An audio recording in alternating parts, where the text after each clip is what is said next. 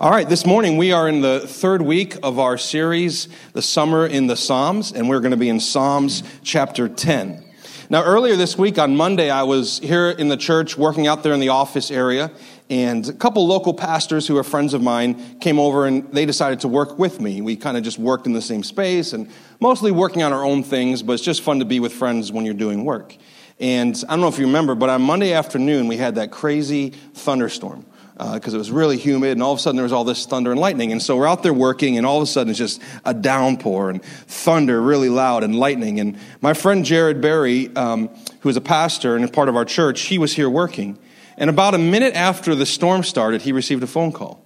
And he picked up the phone, and I could kind of tell from his voice that he was talking to his children. He has a little boy, Judah, and a little girl, Charlotte. And he was like very tenderly comforting them. Daddy's safe. Daddy's inside. Daddy's okay. And he got off the phone and he said to me, he goes, I don't know what it is, but every single time there's a thunderstorm and I'm not home, my kids want to call me. The first thing they want to do is, where's Dad? Is he okay? Is he somewhere safe? And then I thought, my kids never call me during thunderstorms. Like, what kind of love and devotion is this that I don't know of?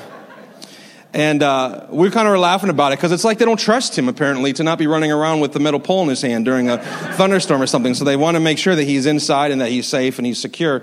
And I was thinking about that, how as little children want to know where's their dad when it gets a little bit scary outside. And I think the truth is that in our lives, we're all like that. When we go through storms of life, we tend to say, God, where are you? What are you doing? In the psalm that we're going to look at this morning, verse 1 says this. The psalmist starts with this sort of a question. The psalmist says, why, O Lord, do you stand far away? Why do you hide yourself in times of trouble? Very honest questions. And so this week we're in Psalm 10. And Psalm 10 is a psalm of lament. And last week we were in Psalm 8, which was a psalm of praise. So this is going to kind of be like emotional whiplash from last week to this week, because last week was all praise and this week is lament. But one of the things we learn, one of the gifts that Psalms gives us is this understanding that the life of the Christian is praise and lament. It's both. And it's not just either or. Sometimes it's both and. Have any of you ever walked through a season where you had things to grieve but also things to rejoice in? That's sort of life. Always things to be thankful for, and always things around us for which we have grief and sorrow. And so praise and lament, the Christian life is both. Now, what is lament? I want to talk about this morning. Lament is an expression, it's a heart expression of deep regret or grief or sorrow. One of the commentators defined lament this way. Lament is a persistent cry for salvation to the God who promises to save. In a situation of suffering or sin, in the confident hope that this God hears and responds to cries and acts both now and in the future to make whole. So why do we lament? And the simplest answer as to why we lament as a people is this: because somehow every single one of us knows that things are not the way they were supposed to be. Something's not quite right. A famous author calls it an interior dislocation of the soul. That inside of you, you somehow know, like, this is not the way the world should be. This is not the way my life should have gone. These are not the circumstances that I would have dreamed of and imagined. And so we have this sense of this is not the way it should be, and it never really is. So some of the things that we lament are things like personal pain, when we're in pain and sorrow and loss. When we experience shared suffering, whether it's as a family or a church or a community or a nation, the evil acts of other people, physical sickness and disease in ourselves and in others causes us to lament. Social injustices, things happening around the world that just aren't right. Broken relationships, a decaying world. And so because these are things that are always a part of our world, what it means is that lament, for the Christian, lament is not something we just do from time to time. It's actually a constant position of our hearts. It is. We're always seeing things that they're not quite how they should be, and we're walking this tension of praise and lament. Here's some real-life examples maybe you can relate to from your own life. Being treated unfairly in the workplace. Being overlooked in the workplace. A lack of opportunities and financial resources. Being betrayed in a relationship. Marital issues. Disappointment with children.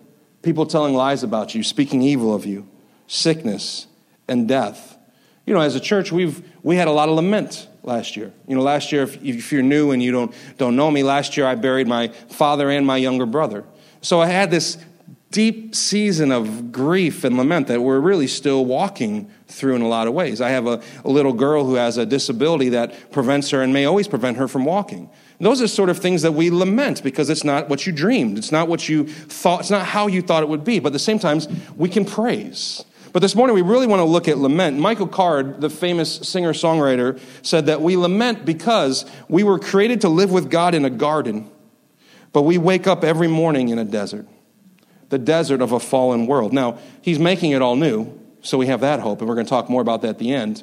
But let's not dodge the fact that we're in the desert right now.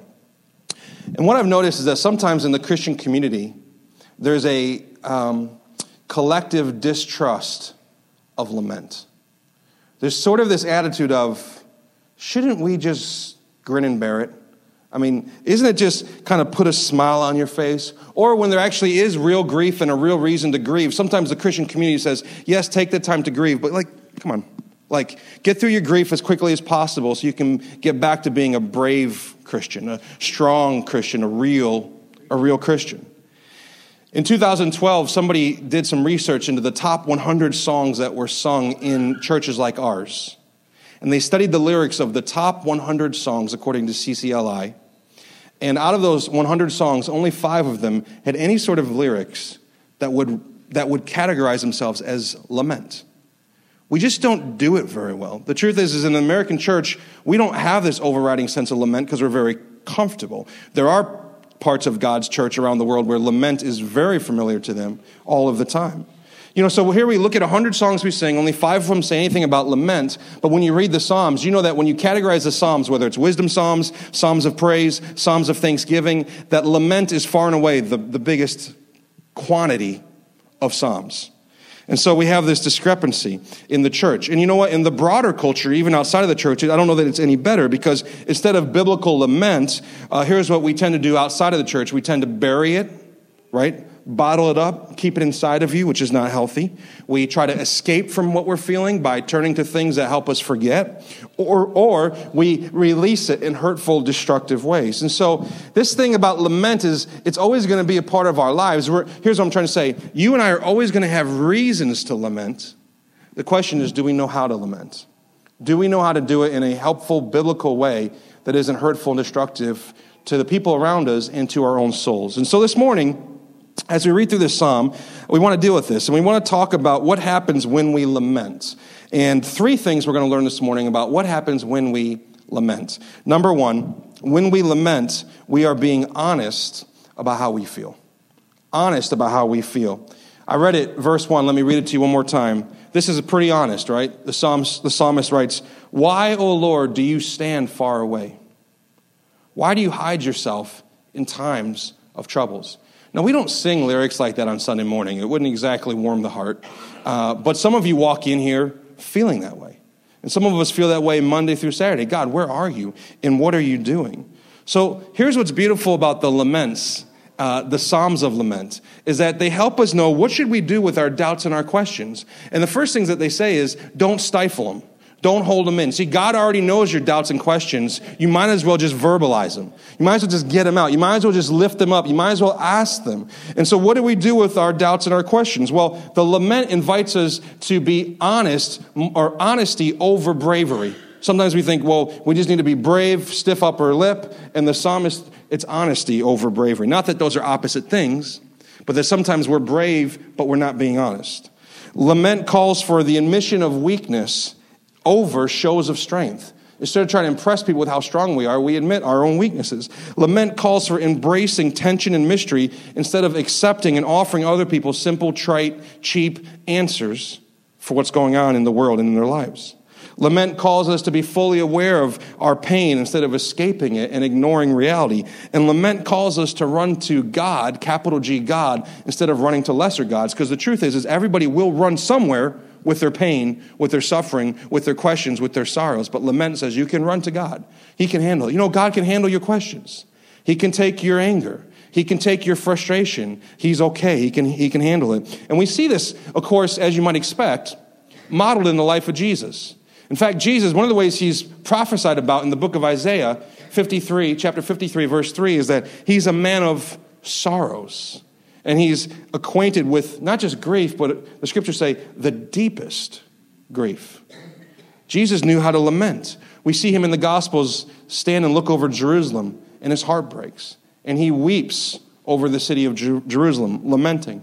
When his cousin, John the Baptist, is killed, Jesus immediately pulls aside, goes away to a quiet place so he can be alone, so he can grieve. And then there's a really familiar story in John chapter 11 where Jesus is going to raise his friend Lazarus from the dead. But what's really beautiful is that even knowing what he's going to do, he still laments. It still says, John 11:35, shortest verse in Scripture, everyone's favorite memory verse, Jesus wept. He laments. And Michael Card, in his book, A Sacred Sorrow, says this: Jesus understood that lament was the only true response of faith to the brokenness and fallenness of this world. It provides the only trustworthy bridge to God across the deep seismic quaking of our lives.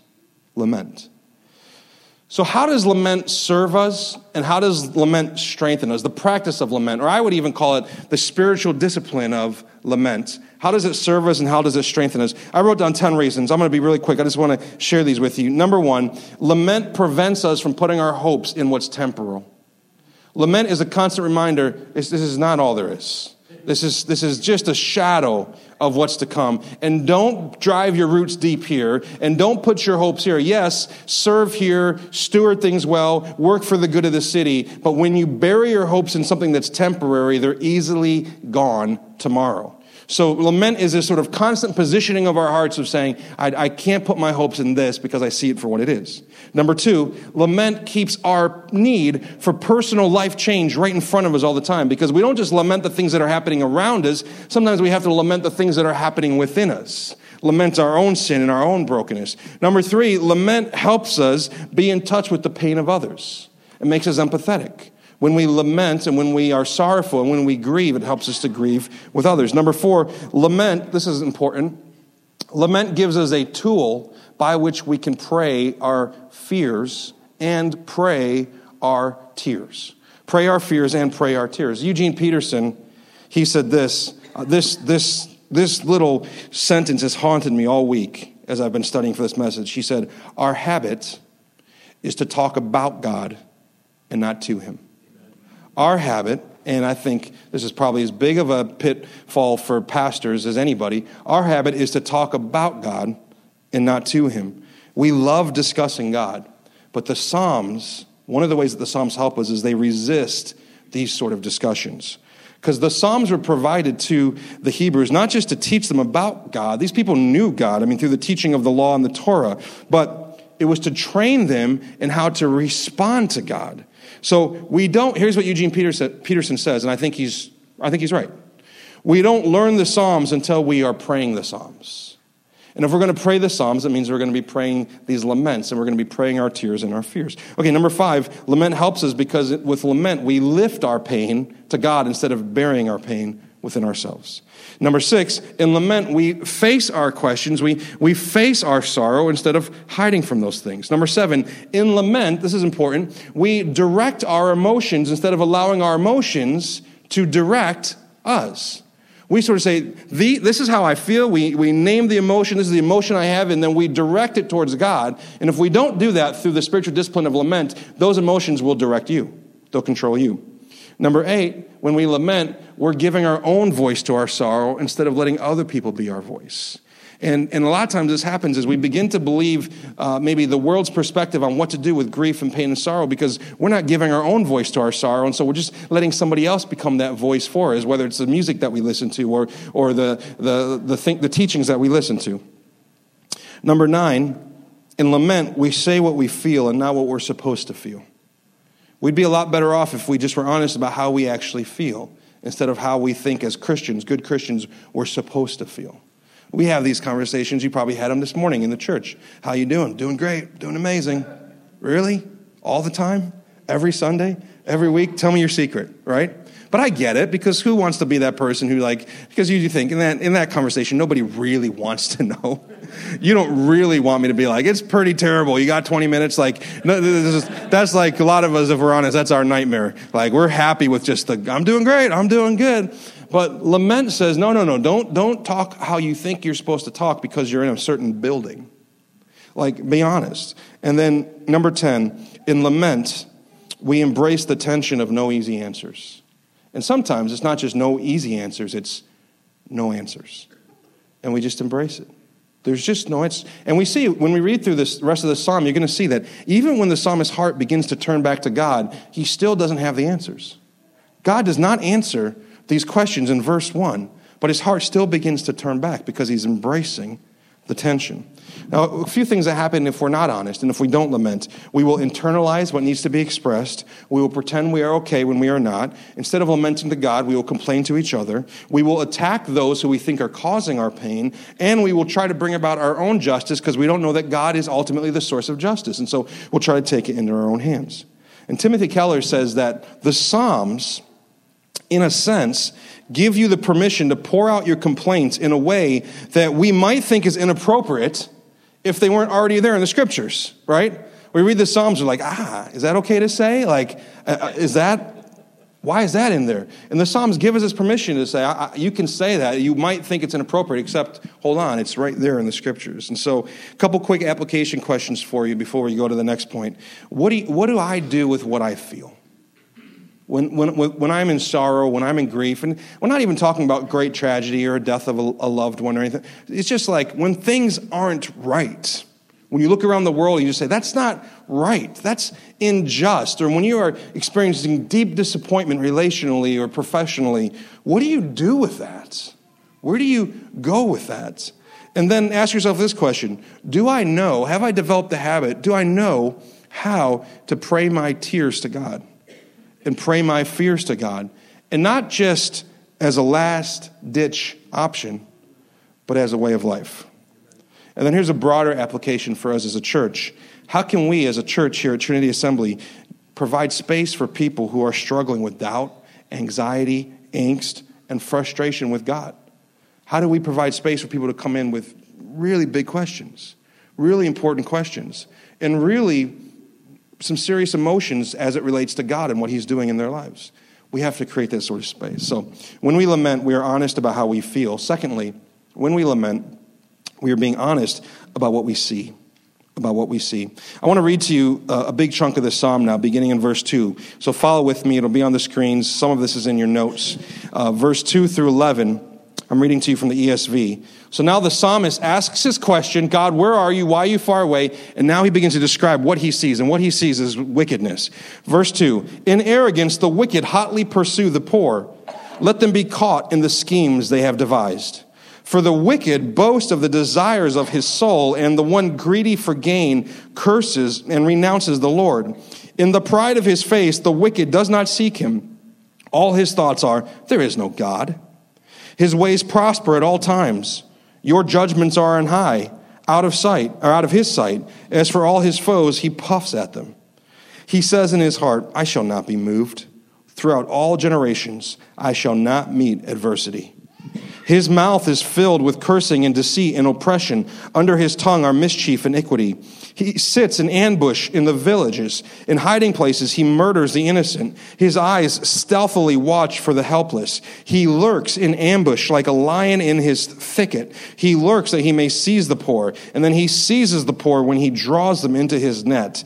The helpless are crushed, sink down, and fall by his might. And he says in his heart, God has forgotten. He has hidden his face, and he will never see it. The psalmist is being honest about what he sees. And the psalmist here sees wickedness and wicked people everywhere. And we have to pause for just a moment to realize this passage I just read, it gives us some understanding of what are the sort of things we should be lamenting over. Because sometimes I think when life is easy, we lament over silly, stupid stuff. We lament over somebody not saying hi to us this morning. We lament over, it's Christmas time at Destiny and the parking lot is so full. And I got to park over here and I got to take a shuttle to the mall. Where are you, God? What are you doing? We tend to because our lives are generally speaking sort of comfortable, we find things to lament over that really, biblically, that's not what we lament over. That's stuff we get over, right? That's stuff that we just mature through. That's stuff that we just realize, come on, that's a first world complaint. That's not the sort of stuff we need to bring to God with deep sorrow and anguish. And so this passage says, here are the things that should break our hearts.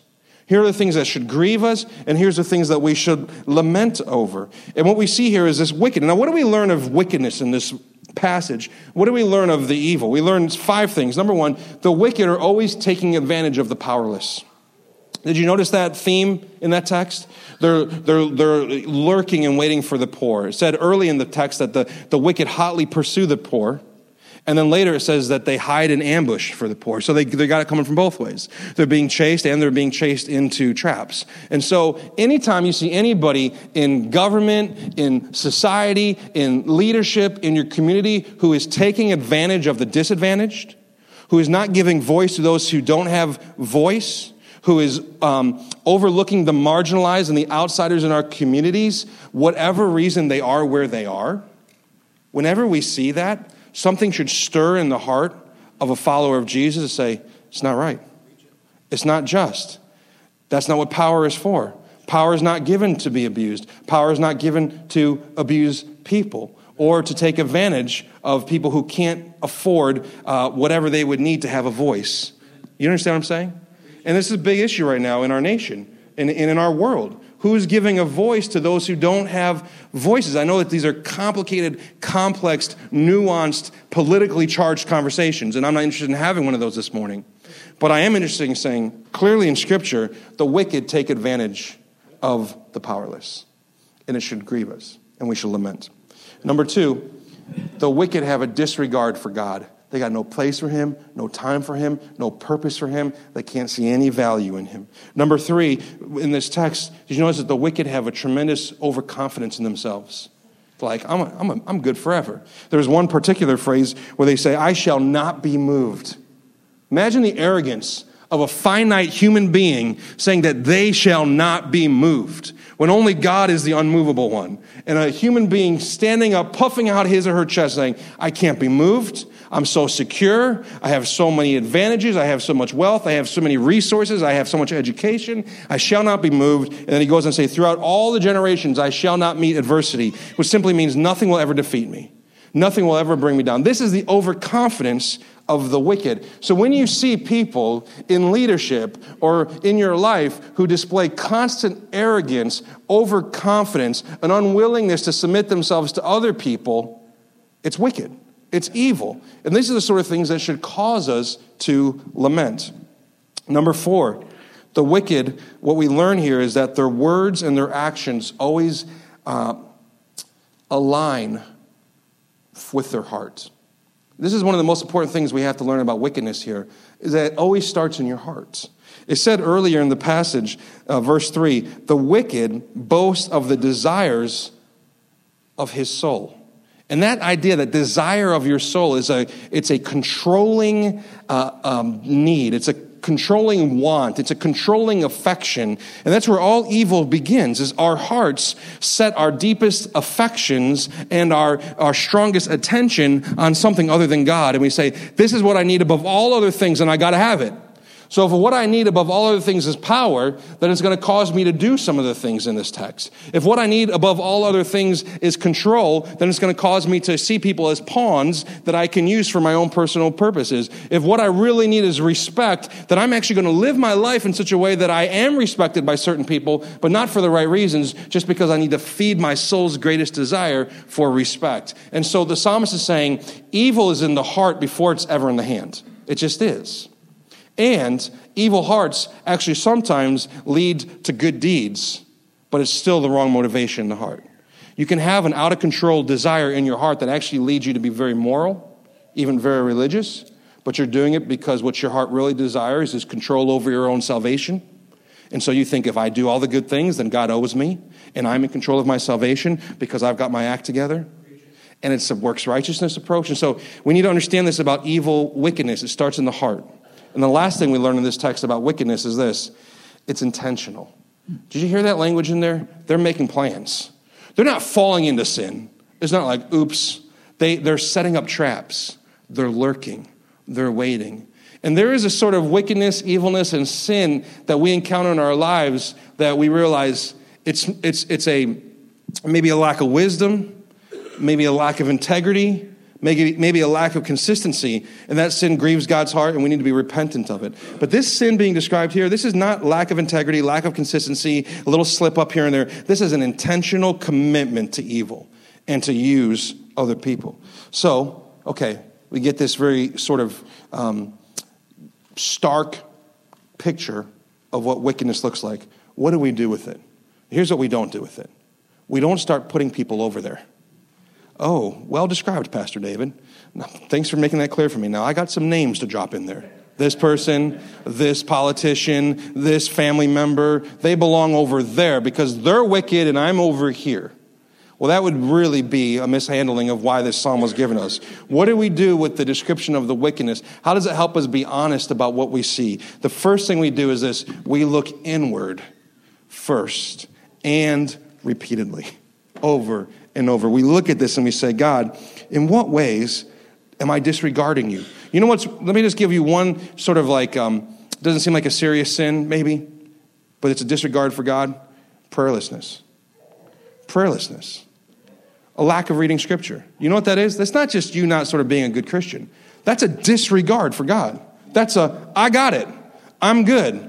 I don't need you right now, and I don't need your word right now. I'm all set. That's a disregard for God. And so we need to look at these sort of things. How am I overconfident in myself at times? How do I sometimes use the little power that I do have to exploit people? I was listening to a podcast recently where somebody was talking about the abuse of power, and they said, what are some of the early indicators that somebody's going to be abusive of their power in terrible ways? That's nice to know, right? Catch it early. And they said something that I hated. And they basically said, one of the things that's an early indicator that you're going to abuse your power terribly eventually is just the way you engage with people in conversation, how present you are with them.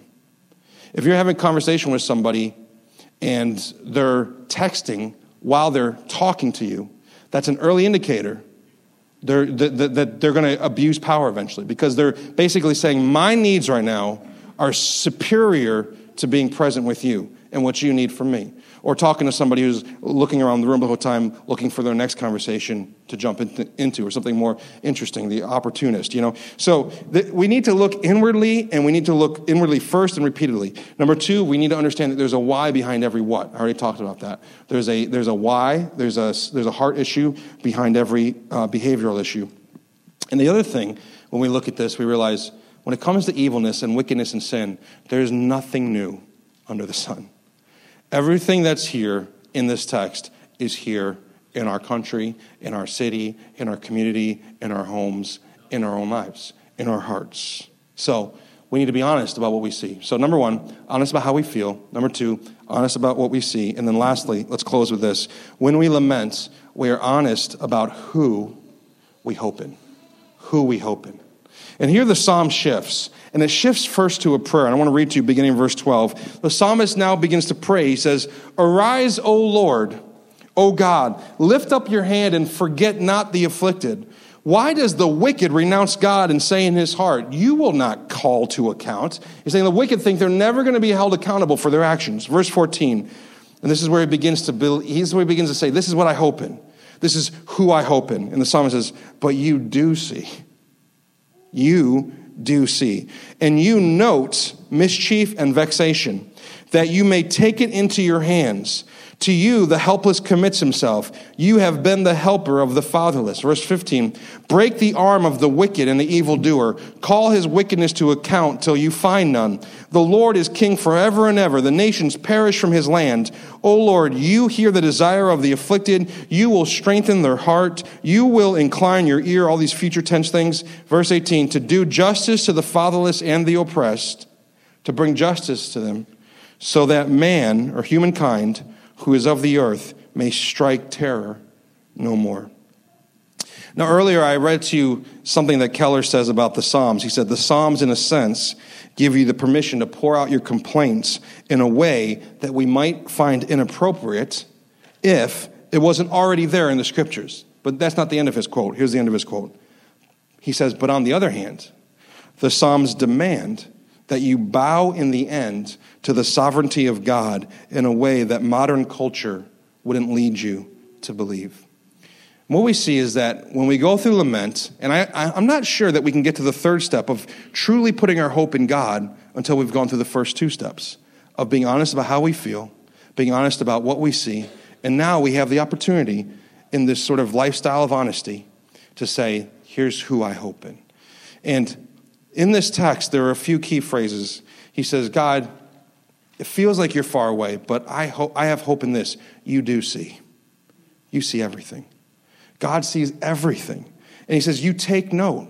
Now, one of the things that's interesting about the way the psalmist writes the end of this Psalm 10 is that he kind of goes between, did you notice this? He's switching his verb tenses. He kind of goes between present tense. He even mixes in a past tense at one point. He says, you've been a helper to the fatherless. But then ultimately he ends up more in the future tense. Here's the things that you will do. And that's part of the lament, is we say, God, here's what I know you are currently doing right now. I know that you see everything. I know that you take note. And I also know that someday you will, future tense, make it right. And so part of lamenting is saying, God, you act now and you will act someday. And I'm okay with the fact that when you get to decide when you act in which way, right? And that's part of sort of surrendering to the sovereignty of God. God, you see it all and you're going to deal with it all. It's not my decision. It's not in my control as to when you deal with it and how you deal with it. It's future tense, that you will strengthen and you will incline your ear. And then it said in verse 15, you break the arm. And that's a metaphor. That idea of break the arm means simply this. You're going to take all the power away from people who think they have power. Someday all their power will be taken away. And then one of the beautiful things about this psalm, and I'm going to ask Bethany to come forward and join me up here on the piano. At the end, we get this sort of, you got to be looking for it, but there's this idea of there's the hope of Jesus here. Because he talks about the idea that in verse 16, he says, the Lord is king forever and ever. And this is like, this phrase, king forever and ever, it would have resonated with the Israelites because that's what they wanted. They wanted a king, a good king. They never really got one, but they wanted a good king who would reign forever and ever, whose house would reign forever and whose name would remain forever. And none of them could do it. Or it seemed like none of them were doing it as they were struggling and splitting as a kingdom and getting dragged off into exile by the Assyrians and the Babylonians and then even returning, and it's nothing like it used to be, and wondering, boy, the line, the lineage, it's gone, it's done. There's no king forever. But then there is a descendant of David who sits on the throne to be king forever, and of course is Jesus. Jesus is the king forever. Then the nations won't last forever. The injustices won't last forever. The suffering won't last forever. But Jesus will last forever, and his kingdom will reign forever. The psalmist says, you will call wickedness to account until someday there's no wickedness. Can you imagine what that day is going to be like? And before you think first about what would it be like for there to be no wickedness in the world around me, take a minute and reflect upon what will you be like when there's no wickedness in you? What will you be like when there's no insecurities, no selfishness, the struggle? It's coming. It's happening.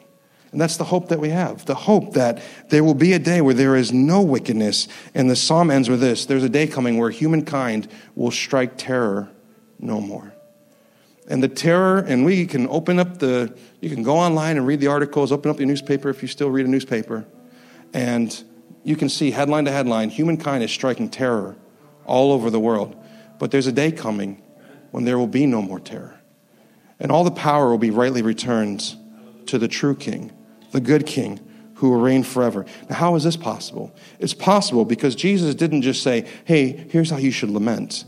He experienced our lament too. His tears that he shed in the garden the night before, the night on which he was betrayed, hanging on the cross, lamenting, asking the same question that we all ask, the simple question of why? Why, God? And he laments. And he dies the death that we should have died. And he rises from the dead to give us hope. And this is the last thing I kind of want to just share with you. This thought is this, that Jesus suffered greatly more than any of us will ever understand. But Jesus suffered not so that you and I wouldn't suffer. There are teachings out there like that, but that's not Scripture. Jesus suffered not so that we wouldn't suffer, but so that in our suffering we might become like him, and so that our suffering would not be without meaning, and that our suffering would not be without end. Which means the suffering in my life, the sorrow in your life, the grief, the laments, it's not wasted, and it's not forever. It's not the last chapter. Jesus suffered not so that we would not suffer, so but that in our suffering we might become like him, and so that in our suffering we would know our suffering is not without meaning and it's not without end. I want to read this poem to you that I found this week in my studies that I thought was so powerful. We'll have it for you on the screen. Edward Sholito says this: "The heavens frighten us, they are too calm. In all the universe we have no place. Our wounds are hurting us, where is the balm? Lord Jesus, by thy scars we know thy grace. The other gods were strong, but thou wast weak. They rode, but thou didst stumble to a throne. But to our wounds only God's wounds can speak, and not a God has wounds, but thou alone." Jesus is able to come to us in our laments, in our grief, in our sorrow, because he's the wounded healer. He's the wounded God. He's the man God who knows everything that we experience, who is tempted in every way that we are tempted, who suffered from everything that we will suffer. But he overcame so that we could have hope even in our lament. Let's pray together this morning.